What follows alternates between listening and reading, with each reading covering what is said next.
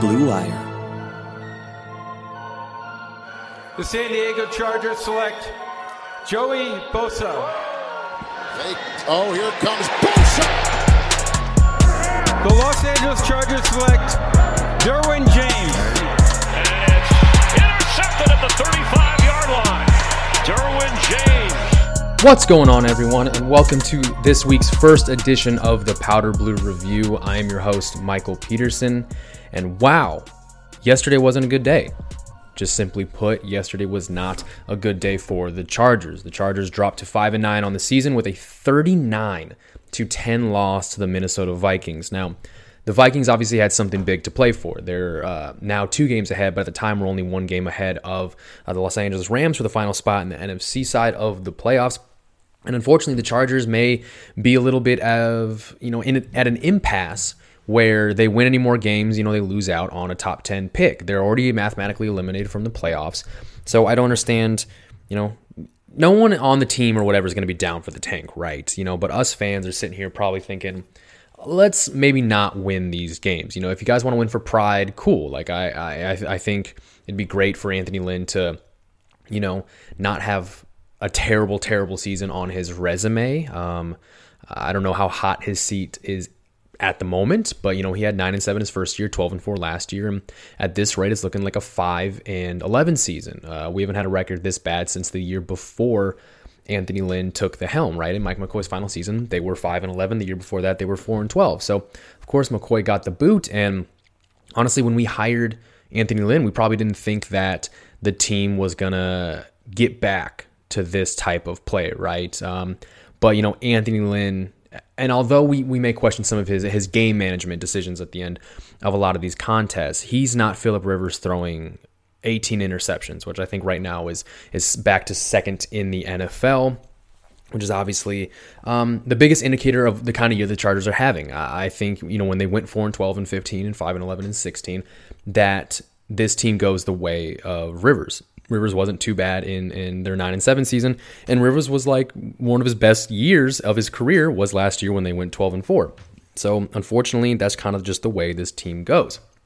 But guys, show as usual. We're going to be talking about the game, going over exactly what happened, some things to take away, any things of interest, and then we're going to get into this week's Surge or Static Players of the Week. I hope you guys enjoyed the episode prior to the Vikings game with Arif Hassan. He's such a great guy.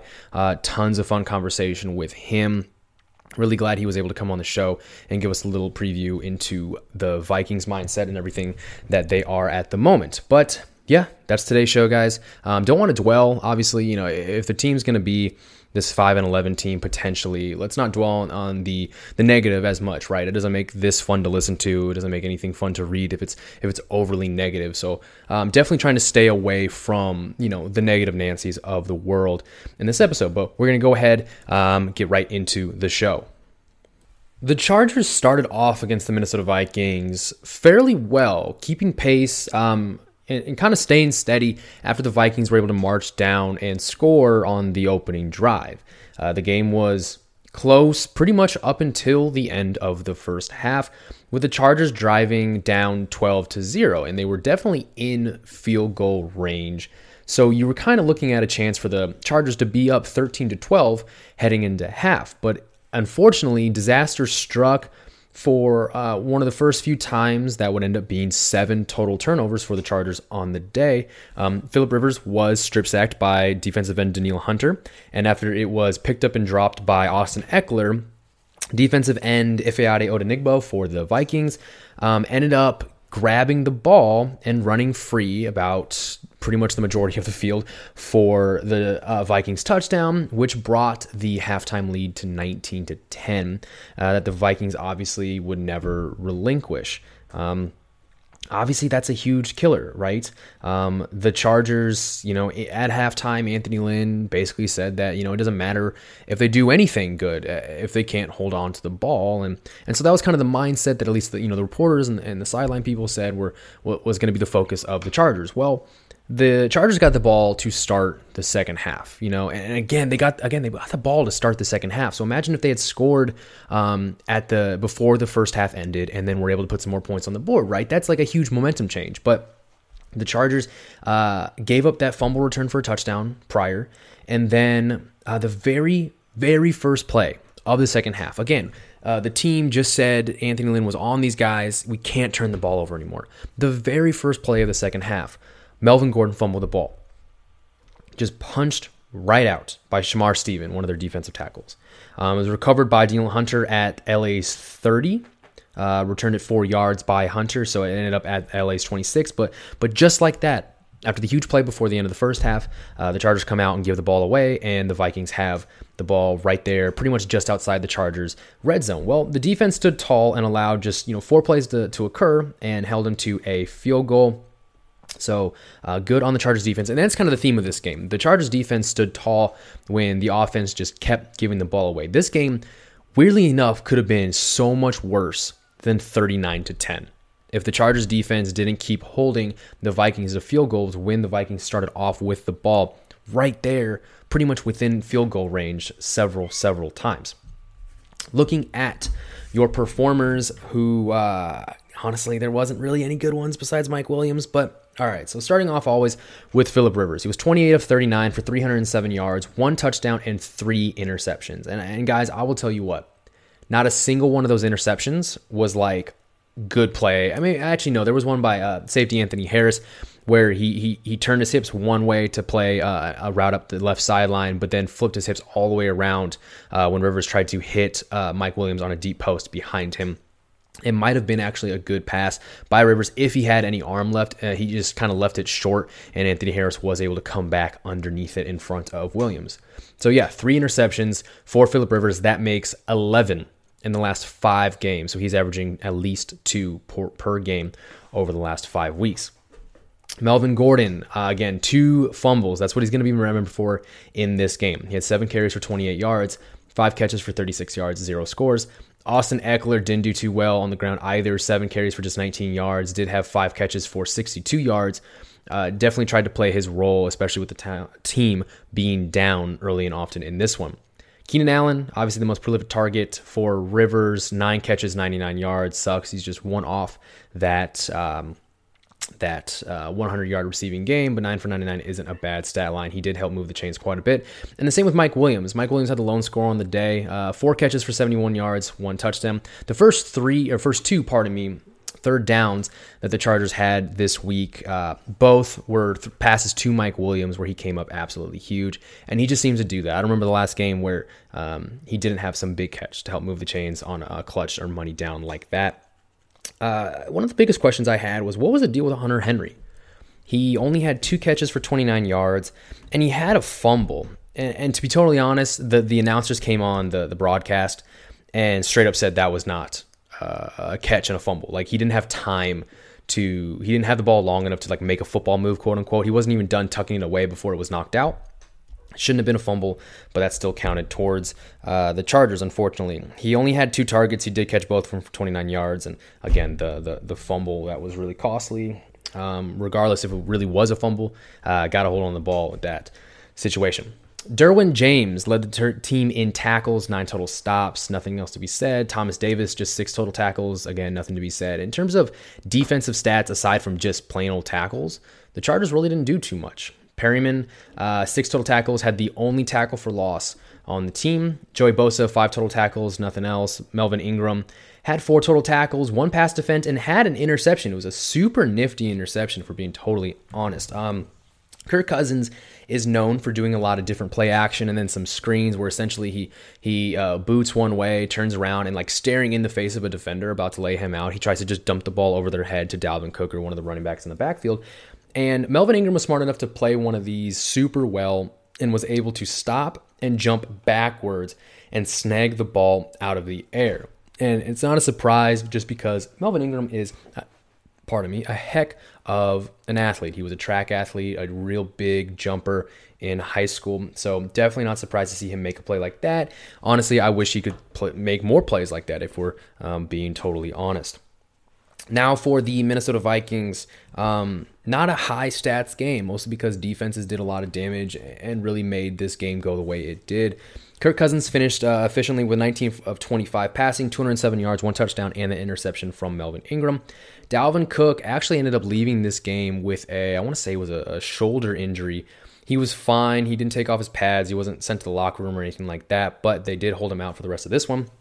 He finished with just 9 carries for 27 yards, 3 catches for 16 yards. In his place, though, Mike Boone scored his first 2 touchdowns of his career on a pretty decent day. He really helped shoulder the load, especially with backup running back Alexander Mattison, their third-round rookie from this past year, on the sideline as well. He had 13 carries for 56 yards and 2 touchdowns. Stephon Diggs, a quiet 4 catches for 76 yards from him. 1 big catch did help set the Vikings into the Chargers' red zone in the second half. Adam Thielen came back from a 6-game absence, better part of the 6th game. He played a little bit in one of those games before leaving again with injury. He just had 3 catches for 27 yards. At the beginning of the game, they said he really wasn't going to have a full workload, and he just kind of did a few things and left. So 3 catches, 27 yards for him. Kyle Rudolph, 3 catches for 48 yards, made some good plays, was a go-to guy in the red zone, but they couldn't complete, obviously, one there.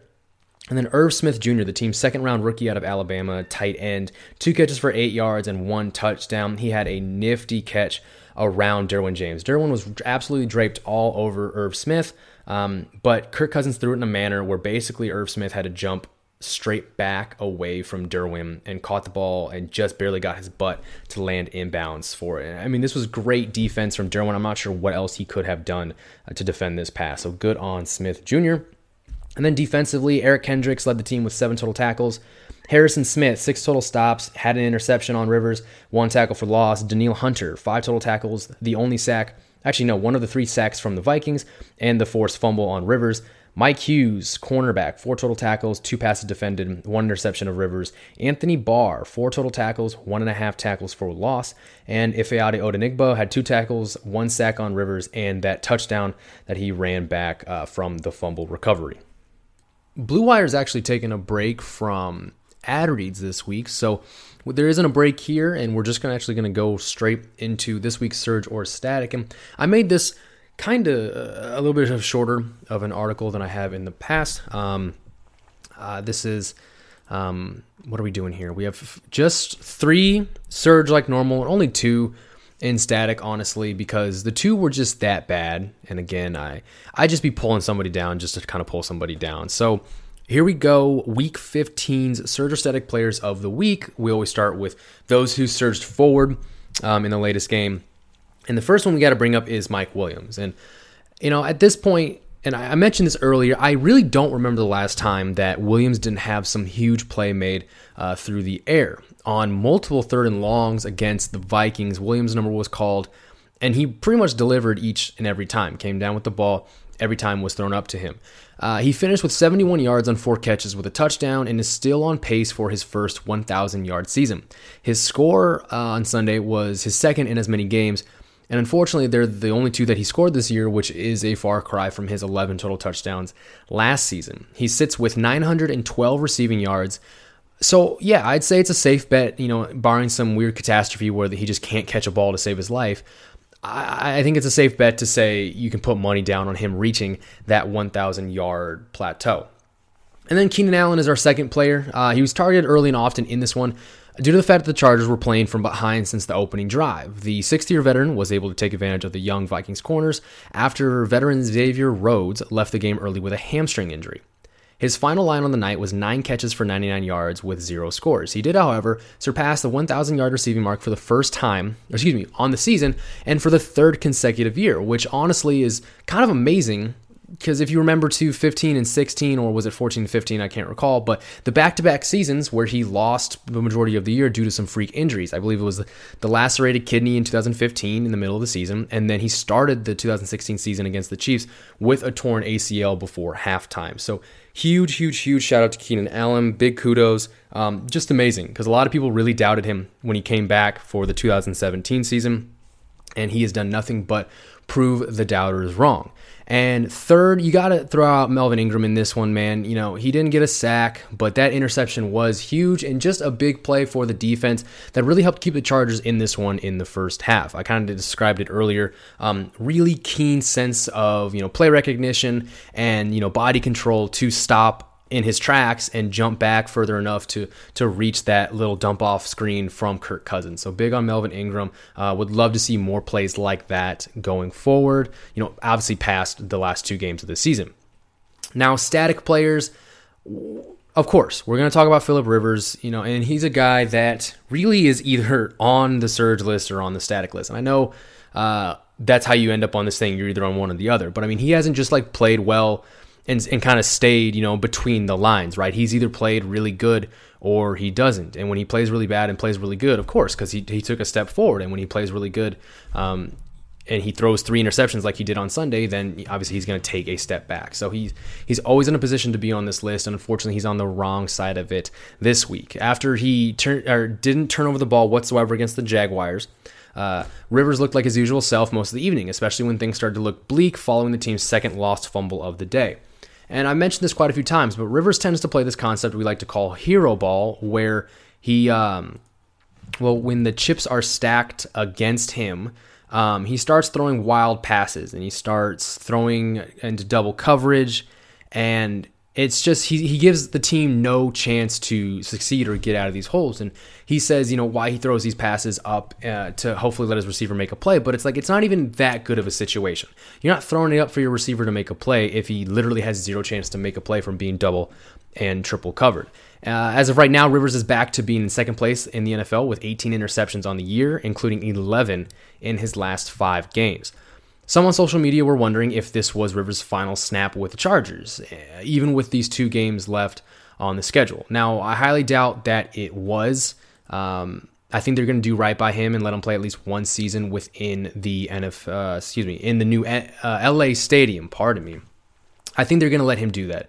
If we're being totally honest, I think they will allow him to kind of go out in style, regardless of how next season goes.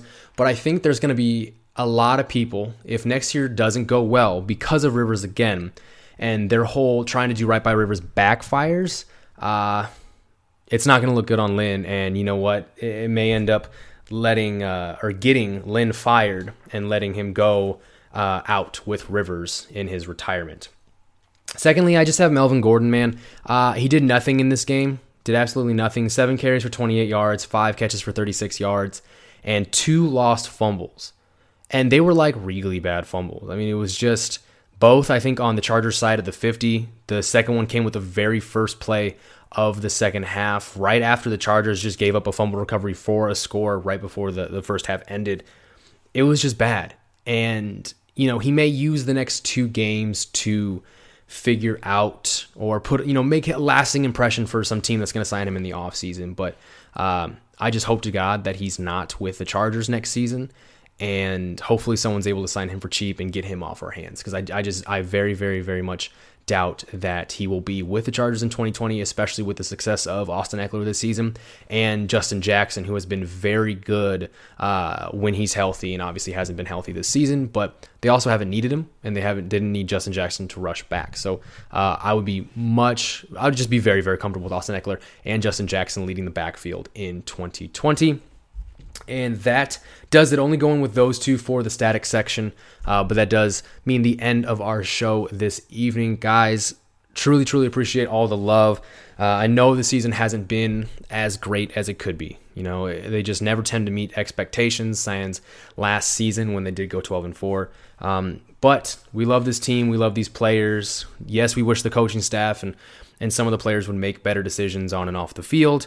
But this is what we get. And, if we didn't love the Chargers so much, we wouldn't be listening to this podcast. We wouldn't be fans after all these years of heartbreak, after everything that's happened in the past over and over and over again, man. I mean, it's a type of sickness that we have, but we wouldn't change it for the world. With that being said, I am your host, Michael Peterson, and I will see you guys later this week.